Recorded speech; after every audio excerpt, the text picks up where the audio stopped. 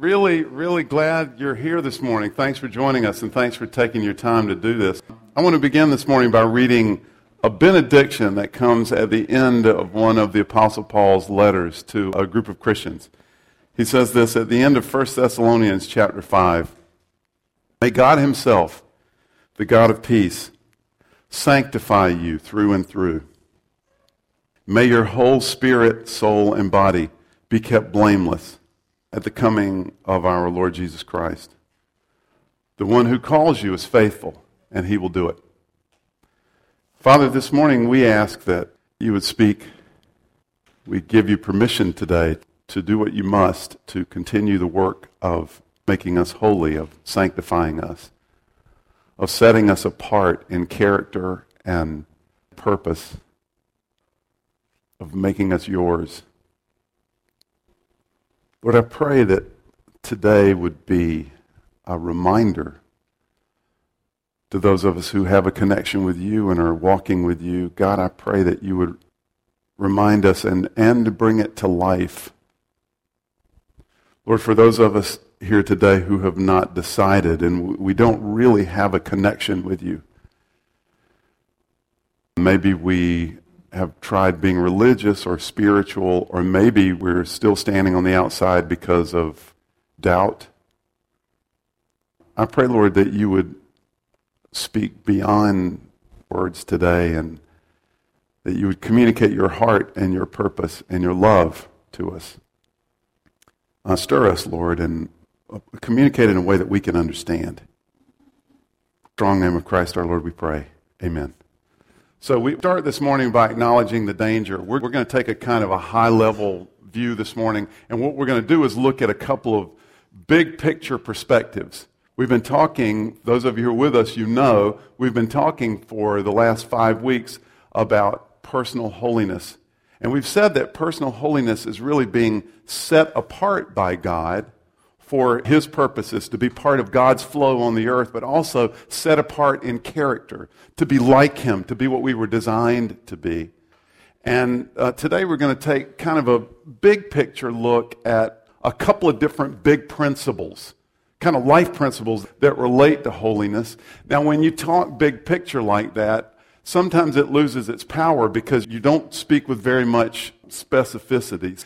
Sometimes we don't know what that means for us on Monday or Tuesday.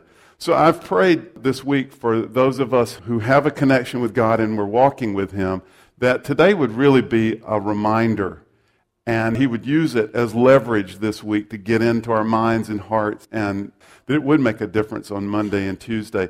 And I've especially prayed for those of us who don't have a connection with God, that somehow through today he would communicate himself, and that Jesus would show himself as he is to you. Principle number 1, holiness is God's work in us. Now we're going to be flying around and touching down on a couple of different places, and all of the scripture will not be on the screen this morning, but some of it will be.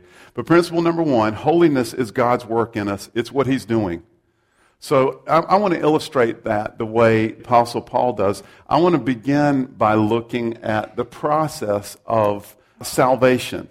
So I'm going to read from Titus. Titus is a little letter at the back of the New Testament written by Paul to a young disciple. And I'm going to start with a paragraph in chapter 3 and then go back to a paragraph in chapter 2. And again, all of this is in service of the point that holiness is God's work among us.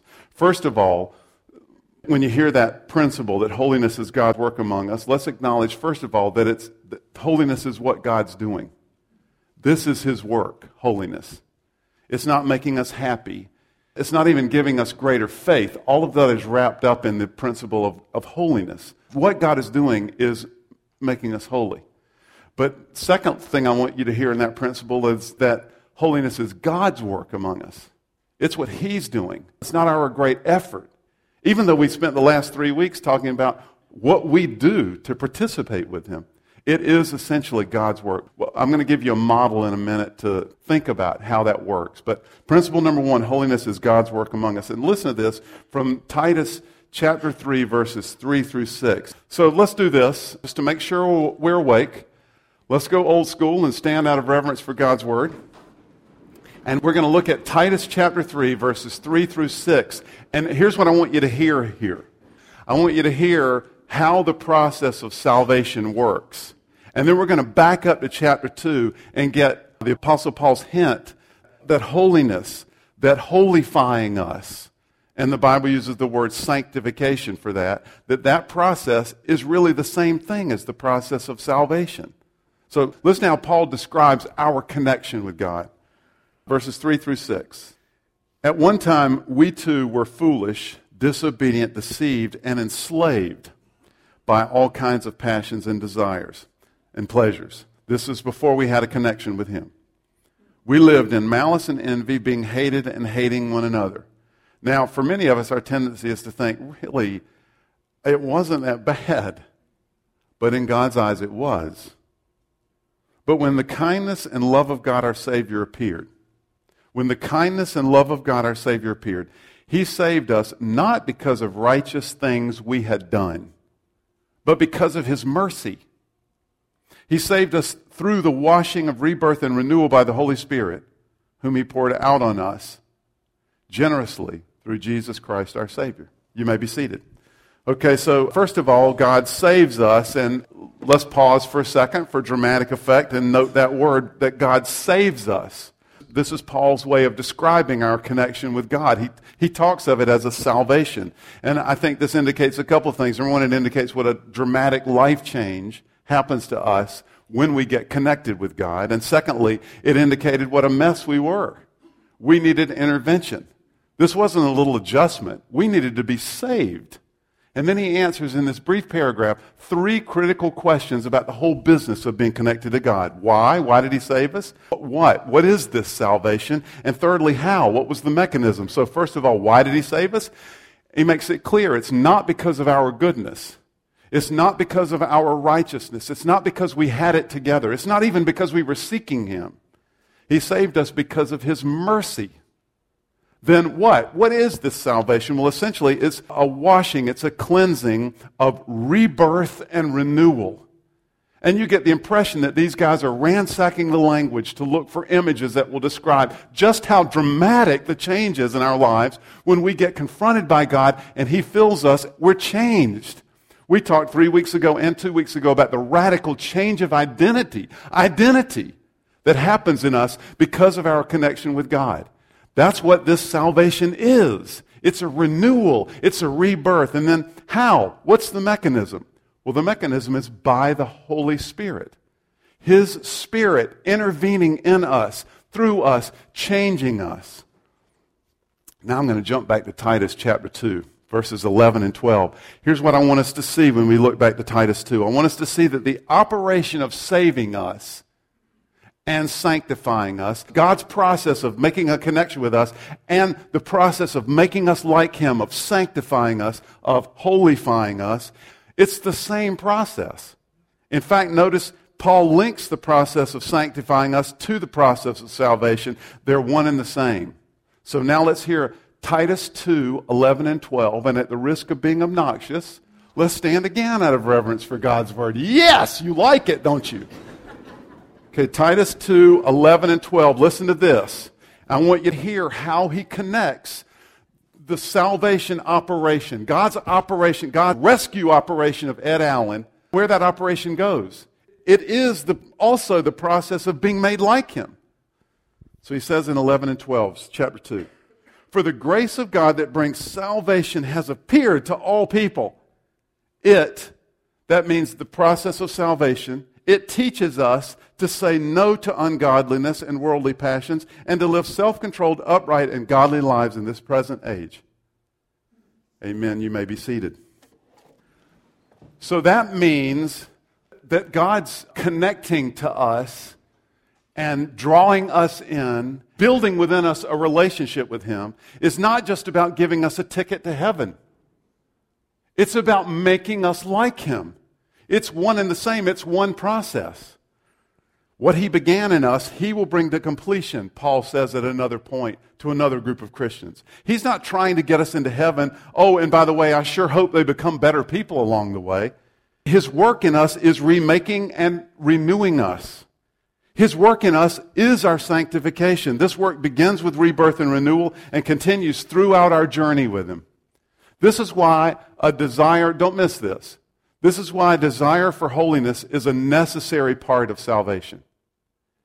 If God has done a work in your life, then you have a desire to grow in Him. You have a desire to be a better person.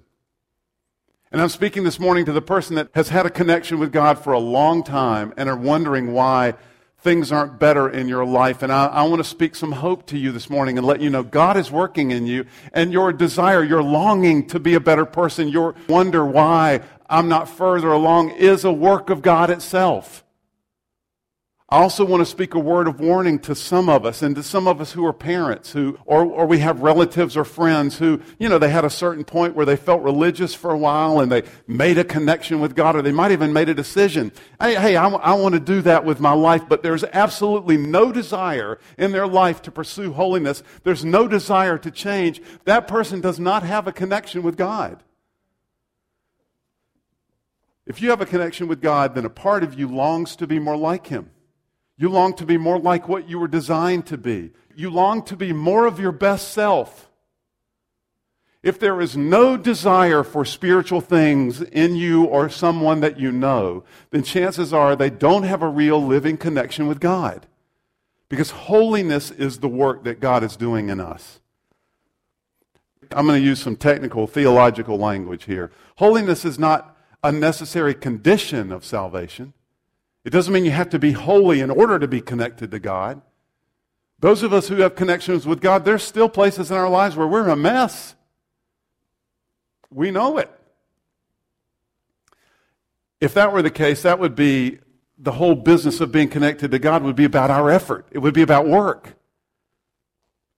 And Paul, of course, preaches repeatedly against that. But as a part of salvation, as a part of the connection process, holiness is a critical sign that the life within us is real life. Did you listen to the Psalm 15 reading that Jerry led us in this morning? It's kind of intimidating. Of course, it's poetic expression. It was a song that they used to sing. But still intimidating. Jerry, cute Jerry, happily read, "Who may dwell in His holy place?" And then did you remember that long list? Basically, the one who doesn't do anything wrong, who treats everybody great, who's wonderful and awesome and doesn't mind sacrificing even when it hurts. If we're honest, we read that list and go, good grief, that's not me. That's the work God is doing in us. He's making us those kind of people. Let me give you a couple of models we've done this before at Gateway, but it bears repeating. A couple of models for thinking about our spiritual life. How is it that we're connected to God? What does it look like? Again, I feel like both of these principles this morning could be sermon series in and of themselves, especially this first one. We spent 3 weeks talking about what it is that we do in order to be more connected to God, our participation in the holiness activity. But we haven't said much about God's activity, and that is, of course, where it begins. And His activity is behind all of our activity. So we're giving this short shrift this morning, but we can't leave this topic without acknowledging. Principle number one, holiness is God's work among us. So let's look at 3 different ways of thinking about our spiritual life and how we do our spiritual life. How is it that we do our connection with God? One illustration of that might be to think about your life as raft living. In raft living, you're out in the stream on some kind of flotation device, and you're just following the flow. You just go along with the current. You try to position the raft so that it at least catches the current, and when it catches the current, you follow the current. You go along with the flow. Now, look, raft living can be very active, but it's at the whim of the current. In our case, it's at the whim of culture and circumstances.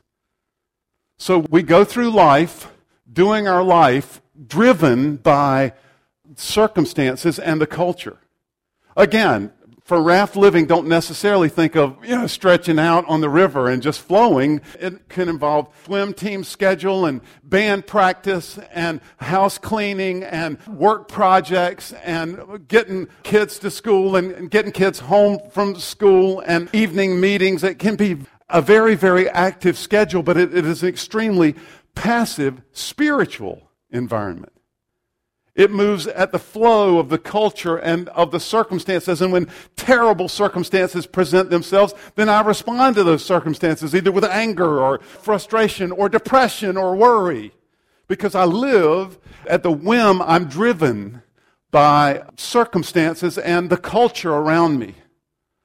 So the culture around me is constantly bombarding me that I need to get the new car or update my clothes to the latest fall fashion. And I need to get my kids involved in 1,000 activities because otherwise they're getting behind. Raft living. A second model for how we do our life and how we do a connection with God might be, let's think of it as rowboat living. And in rowboat living, you're grabbing the oars and you're making it happen. You're not just following the whim of the current. And of course, in rowboat living is filled with activity, frenetic activity, trying to make your life happen. Look, in rowboat living, you're trying to go in the right direction. But all of your activity is usually in the service of control. It's active spiritually, but it's not living. The spiritual activity is not life-giving. You're trying to do good things and be a good person, along with swim practice and softball practice and band practice and getting the kids to and from school and cleaning the house and finishing the project at work. But it's not life-giving. It's about you maintaining order and control and you working really, really hard to move your life in the right direction. We got to make this decision because there's no other alternative. And so let's row over here. Final model for how we can do our life is sailboat living. And in sailboat living, you look for the wind. Sometimes there's intense activity, but it's always activity in the service of the wind. It's activity in submission to the wind. It's activity in search of the wind. And in this case, of course, the wind represents the work of the Holy Spirit in us. Because God's work in us is holiness, and holiness is God's work in us. Oh, I wish we had time to give a lot of practical examples, but you're smart people. So I commend that to you for your own cogitation, to think about how it is that you might be raft living or rowboat living. And what does sailboat living look like for you? Of course, the challenge of our lives is to figure out how to get out of the rowboat and off of the raft and into the sailboat. Because holiness is God's work in us. So principle number 1, holiness is God's work in us. And if it is, then our life is going to look like sailboat living. Well, if holiness is God's work in us, that brings us to principle number 2. Then why is it so difficult? Why is it so difficult to look and act like God sometimes, if it's His work in us? Holiness is difficult work because our holiness is opposed. Principle number 2. We often live like we have been invited to a country club or to a playground, but it's clear from the picture that Scripture gives us that, and it's confirmed by our experience, by the way, that we've been invited to a battlefield. We have been parachuted behind enemy lines, and the enemies of our holiness, according to classic Christian theology, are the world, the flesh, and the devil. Let me give you one passage of Scripture that outlines that for us as clearly as we find it anywhere. I'm going to read from Ephesians chapter 2, verses 1 through the first part of verse 3. Listen to what Paul says again to another group of Christians. Paul says this, as for you, again he's talking about our former selves. He says, you were dead in your transgressions and sins in which you used to live when you followed the ways of this world. When you followed the ways of this world.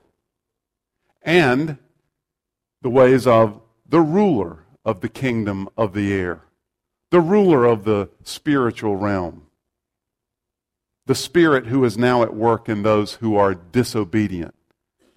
He's talking here about a personal, malevolent, spiritual force whom we used to align ourselves with.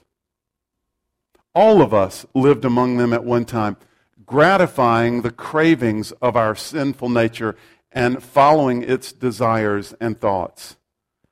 We called these last week our death-inducing desires. Again, we should sometime take an entire series to talk about the enemies of holiness, but let's do it quickly this morning and just give an overview.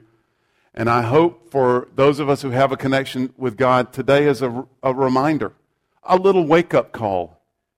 If you don't have a connection with God, I have prayed that God would somehow use this to speak to you. Number one enemy. I'm going to read from Jesus' words in John chapter 17. In John chapter 17, Jesus, this is the last night of his life, and he's praying, and that prayer is recorded for us. John 17, verse 15 says this, "My prayer is not that you take them, and them is us. My prayer is not that you take them out of the world, but that you protect them from the evil one." It's clear from Jesus' prayer that he knew Satan would be active in our lives. He knew that our holiness would be opposed and that we would need protection. James, we spent this summer working through the book of James, which was written, you remember, by Jesus' brother.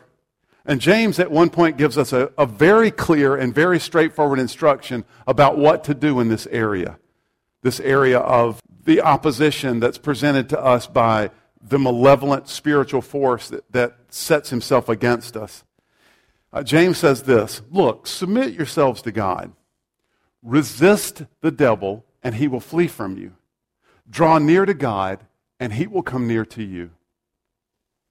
I think in the process of doing our spiritual life, whether we're on a raft or in a rowboat or on a sailboat, even if we're on a sailboat, I think in our spiritual lives we face a danger if we allow our thinking about the devil to be led to either extreme.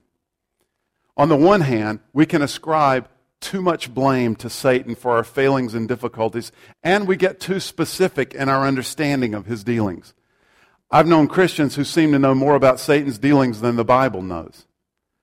On the other hand, we can ignore him. Some of us may even wonder about his existence, whether this really seems kind of weird and spooky, Ed. And I want to suggest to do so is incredibly naive. The Bible is unanimous and clear. There is a malevolent and personal spiritual force which has set itself against God, and because we are aligned with God, he means to harm us.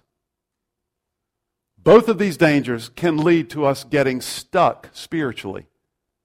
We can end up pursuing the wrong solutions and praying the wrong kinds of prayers if we over-ascribe or if we don't recognize and refuse to see his work. Look, if you're being attacked by Satan, it will do you no good to try harder or to get therapy. If you're living out of your anger because of past hurts, it will do you no good to resist Satan. So you have to recognize what enemy you're dealing with. First is the malevolent spiritual force that sets itself against us. Our holiness is opposed. The second force that sets itself against our holiness is the world. And that phrase, the world, is used in a couple of different ways in the Bible, but the way in which we're talking about now is, kind of the culture around us, the soup, the atmosphere, the habits in which we live. I want you to listen to John's words. Jesus' best friend, John, put it like this. In John chapter 2, verses 15 through 17, John says, "Do not love the world or anything in the world. If anyone loves the world, the love of the Father is not in him. For everything in the world, the cravings of sinful person, the lust of his eyes, and the boasting of what he has and does, comes not from the Father, but from the world. The world and its desires pass away, but the man who does the will of God lives forever." The norms around us, the soup in which you and I find our lives, this is the world. The cravings, the lusting of our eyes, the boasting and the pride of what we have in our accomplishments, basing our lives on that stuff. So what of the culture around us, around you and I? Well, you'd have to have lived in a cave for the last couple of decades not to know there's been a consistent assault on godly norms in our culture. There's been an assault. We could mention many ways, but let's mention three. I think there's been an assault, a consistent assault on modesty, especially sexual modesty. Walk through the halls of your local middle school and listen to the language and look at their dress habits. Then examine what they're able to see regularly on television. These standards would have been unimaginable just 15 years ago. I think there's also been an assault on simplicity. You know, God intends for our lives to be very focused and very simple, easy to live. But there's been an assault on simplicity. For example, the average new American home in 1970 was 1,700 square feet. Today, the average new American home is 2,400 square feet, and by the way, it accommodates smaller families. We want more. We're not leading simple lives. There's an assault on simplicity in our culture. I think there's been an assault, thirdly, on integrity. In record numbers, Americans assume that their politicians are lying. I imagine most of us do. Assume it. We're not surprised by it any longer. We assume it. More of us are having affairs. And I read last April that more of us admit to cheating on our taxes than ever before. There's been an assault on integrity. Our culture is not friendly to holiness. And it wears on us like water against a rock. For our part, we must, to use Paul's words in his letter to the Romans, we must not be conformed any longer to the pattern of this world. We must not be conformed to the pattern of the world around us. To resist this assault, to not allow ourselves to be conformed, we will have to practice what we talked about here at Gateway for the last 3 weeks. So if we're going to resist the devil, and if we're going to resist the influence of the world around us, we're going to have to understand and act on our new identity, which God is bringing to life in us. We're going to have to practice Christian ritual rightly understood. We're going to have to not let our own benefit become the primary motivator in our connection with God. We talked about these for the last 3 weeks. We're going to have to make ourselves slaves to God. And we talked about how in the same way that we used to be slaves to our desire, we planned for them, we meditated on them, we longed for them. These are the things that will make me happy. Oh, if I could just get the granite countertops in my kitchen. In that same way, we make ourselves slaves to God. We plan for being with God. We long for Him. We put our hope in Him is the way the Scripture describes it. And we meditate on Him and the things of Him. We think about Jesus, God's full expression of Himself. We make ourselves a slave to God. And finally, we said 2 weeks ago, we refuse to follow our evil desires. So speaking of that brings us to enemy number 3, what we've called our death-inducing desires. Peter, another one of Jesus' great friends and one of his students, said this to a group of friends and followers of Peter's. Peter said, "Look, dear friends," chapter 2, verse 11, "I urge you, as aliens and strangers in the world," that's who you are. You're not part of the system.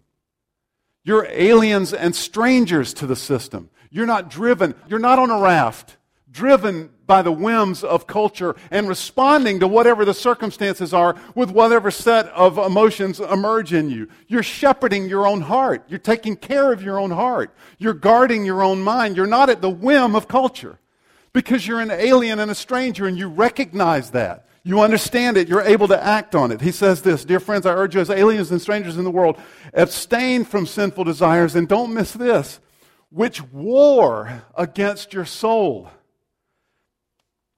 We've had much to say about our evil desires over the last 2 weeks, but let's remind ourselves that all of our desires are not evil.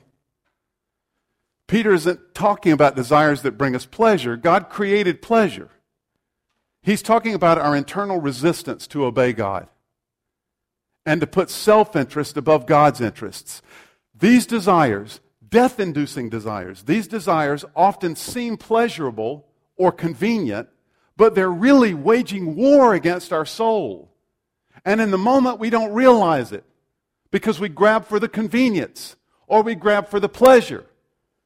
But they're waging war against us. This is why in another place, Paul tells us they're death-inducing. They lead to death. We must abstain from these desires. We must refuse to follow them. Jesus went so far as to say this, look, if your eye is causing you to move away from God, gouge it out. He wasn't advocating voluntary blindness, but he was suggesting that sometimes violence must be done to our habits if we're going to resist death-inducing desires. That's why those folks that find themselves in CR programs and Christian recovery programs, and if you have an interest in Christian recovery, Paul and Leanne Howdershell are not here today, but they would love to talk to you about it. Eric Saunders would also love to talk to you about it. Eric, raise your hand if you would. Eric's in the back. It's a program of repentance. It's a program of support and repentance that leads people out of habitual sin, which is redundant because sin is habitual. So it's a program that helps us do our part in participating with the work of God in us. Because the desires that prompt us, that move us, that we used to live in, those desires lead to death. And we have to cut ourselves off from those desires in order sometimes to be free. So that's why sometimes when people enter a program like CR, they completely change their habits. They can no longer even go to certain places or be around certain people. They've recognized that that eye is causing me to see the wrong thing. I've got to gouge it out. Violence sometimes has to be done to our habits, to our patterns, in order to break those habits and patterns, because these death-inducing desires wage war against our soul. They are an enemy of our holiness. So, holiness is God's work among us, principle number one. And Gateway, let's not forget that. It's what He's doing. If He is at work in you, then He's faithful to bring it about. But secondly, let's realize that it's not easy because our holiness is opposed. Our holiness is opposed by our own sinful desires. Our holiness is opposed by the world around us that's constantly leading us in a direction that's not consistent with having a connection with God and with walking in His way, with living a life that Jesus would call blessed. And it is opposed by the enemy of our soul. It's opposed by Satan. And to not recognize him may feel to you supremely sophisticated, but it is instead supremely naive. He opposes us. And sometimes your life does not progress in the way that you expected or in the way that you're hoping or even in the way that you've prayed for because you're being opposed by Satan. And therapy and working harder will not help. I got some recommendations. If you'd like to do some more work in this area, I want to recommend a couple of kind of academic works that'll help you think about this rightly, help us think about this rightly. One of them is a book called Holiness Rediscovered. It's by J.I. Packer, one of those brilliant British evangelical theologians. This work was written a number of years ago. Trish Salee gave me this book recently, and it's excellent work on just understanding holiness and understanding God's work in our lives. Another book that does the same thing that's even more practical is a book called Pursuit of Holiness by a guy named Jerry Bridges. And I'll throw these up this week or actually I'll have Aaron throw these up this week on the Gateway Facebook page, so you can find them later if you need them. A third resource that I would recommend, if you'd like to dive a little bit deeper into the opposition, into the enemies of holiness, is a work that I referred to a couple of weeks ago that Ray Schmidt recommended to me. It's a great work called The Utter Relief of Holiness by John Eldredge. So if you want to do more work on this, please do, because we've only touched the surface to give exposure. All right, let me end this morning by, if I can, indulge me, I want to take into my own personal devotion time recently. So yesterday, my devotional time had me reading Matthew, which is one of the biographies of Jesus, Matthew chapter 5, 6, and 7. And Matthew chapter 5, 6, and 7, some of you know, is known by folks who read and study the Bible as the Sermon on the Mount. This is the longest section of teaching anywhere in the Bible from Jesus. It's absolutely brilliant. And I was blown away and captured yesterday during this devotional time as I was reading Matthew 5, because Matthew 5, the beginning of the Sermon on the Mount, starts out with, some of you will be familiar with this, it starts out with the Beatitudes. And I wasn't going to read this, but let me just read that section of it. So I'm minding my own business yesterday, and God reminds me of this. Disciples came to him, and he began to teach them, saying this. He's up on a hillside. He says, "Blessed." So when you hear that word, when you hear Jesus say that word, think about it this way. That's like him saying, you're in the right place. Your life is in the flow. And you have this connection with God. And some of you who have had a walk with God for a while, you know what I mean. You know what it's like to be in a spot where you just, maybe not all the circumstances are going great, but you feel God's hand on you. You feel the sense of his connection with you and his closeness to you. So he says, "Blessed are the poor in spirit, for theirs is the kingdom of heaven. Blessed are those who mourn, for they will be comforted. Blessed are the meek, for they will inherit the earth." You see how upside down Jesus' perspective is. Blessed are those who hunger and thirst for righteousness. A sign of God's activity in us, by the way, right? If there's the absence of hunger and thirst for righteousness, it may be that we don't have a living connection with God. Blessed are those who hunger and thirst for righteousness, for they'll be filled. Blessed are the merciful, for they'll be shown mercy. Blessed are the pure in heart, for they will see God. Blessed are the peacemakers, for they'll be called sons of God. Blessed are those who are persecuted because of righteousness, for theirs is the kingdom of heaven. The poor in spirit, the mourners, the meek, hungry and thirsty for being connected to God, for righteousness and living my life rightly. Merciful, pure in heart, peacemaker, persecuted because I'm in a connection with God. And when I'm this, Jesus says I'm blessed. And it struck me, as I was thinking about this yesterday, it struck me. This is part of the reason that I don't feel blessed more often. Because I'm blessed, I have God's blessing, I have that sense of connection to Him, that flow to my life when I'm poor in spirit, when I'm a mourner over what's wrong with the world and over what's wrong with my life and over my own family and over my brokenness. When I'm meek, when I place myself under others. Meekness is strength veiled in gentleness and service. When I hunger and thirst for righteousness, when I'm merciful, when I'm pure in heart, I'm without guile. There are no ill motivations in me and no manipulation. When I'm a peacemaker and not an arguer, when I'm persecuted because I'm connected to God, then I'm blessed. And what I often find myself being is busy. I long to be important and good-looking and influential and smart and accomplished and athletic and wealthy and classy. That's how I want people to see me.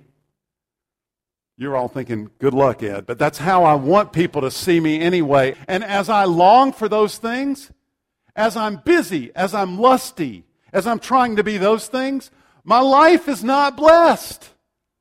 And I'm pursuing a pathway that God will never bless. I'm in fact pursuing a pathway, even if I take the first 2 or 3 or 4 steps, that pathway looks good and wide and broad. It looks convenient. It may even look pleasurable. But in the end, it leads to destruction. And when I pursue this path, I'm on the pathway of blessing. Here's what happens. I get several steps down this pathway, and I begin to realize that, wait. This isn't all I bargained for, but often what you and I do is we go all in even more. Well, okay, the problem must be that I just don't have enough. I just need more of this same stuff that's led me to where I didn't exactly want to be. If I could just have more of it, then that would do it.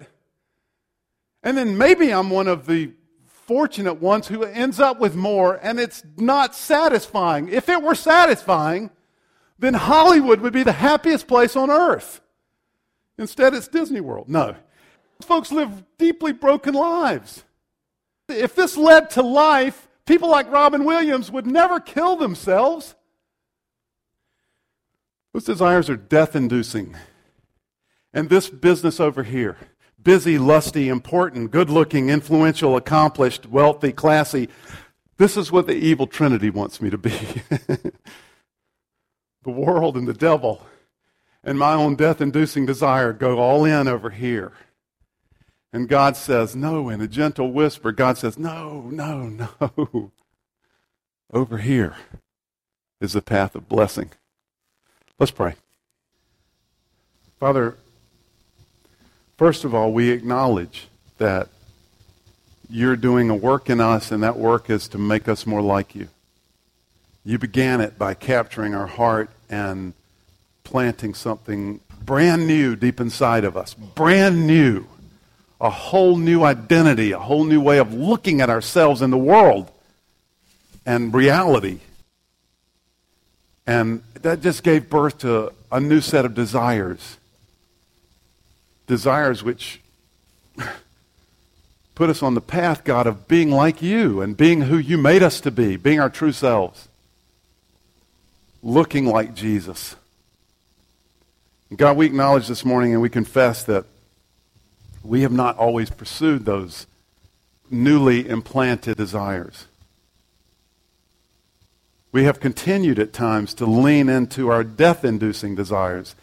It felt comfortable, it felt known, it felt convenient, it felt pleasurable. It helped us make it helped us forget about pain, or it kept us entertained, whatever, God, for a lot of reasons. And we're deeply sorry. We confess that we have sinned against you. And then we've gone further in, thinking that maybe we didn't sin hard enough. We needed more. We ask you to forgive us. We also acknowledge together this morning that we can be forgiven because of the work that Jesus Christ has done on our behalf. So we thank you that when we confess our sins, you're faithful and just. You'll not only forgive us, but you'll cleanse us from all unrighteousness. It's like the slate is clean once again. And I pray that we would sense that this morning. And Father, we also acknowledge that your work in us is posed. And we have been too often too naive in our approach to our own spiritual development and not recognizing that we have enemies. We've been far too casual about our own spiritual development and our connection with you. We've not even recognized how much was at stake and how difficult it would be. So this morning we do. We recognize. I ask, Lord Jesus, that your Spirit would protect us from the evil one. I pray this morning for specific ones of us here who are now being attacked physically or financially, or in our thoughts or in relationships. I pray for the protection of Almighty God. I pray that you would strengthen arms and legs that have grown weak and enable us to resist the enemy of our soul. And Father, I pray for clarity in our vision and our understanding so that we can not be conformed to the pattern of the world. Help us to recognize the pattern and stand against it and be transformed by the renewing of our mind and our thinking. And Father, finally we ask that you'd set us free from our death-inducing desires. Give us victory. Strengthen the arms and legs that have grown weak. Strengthen our resolve.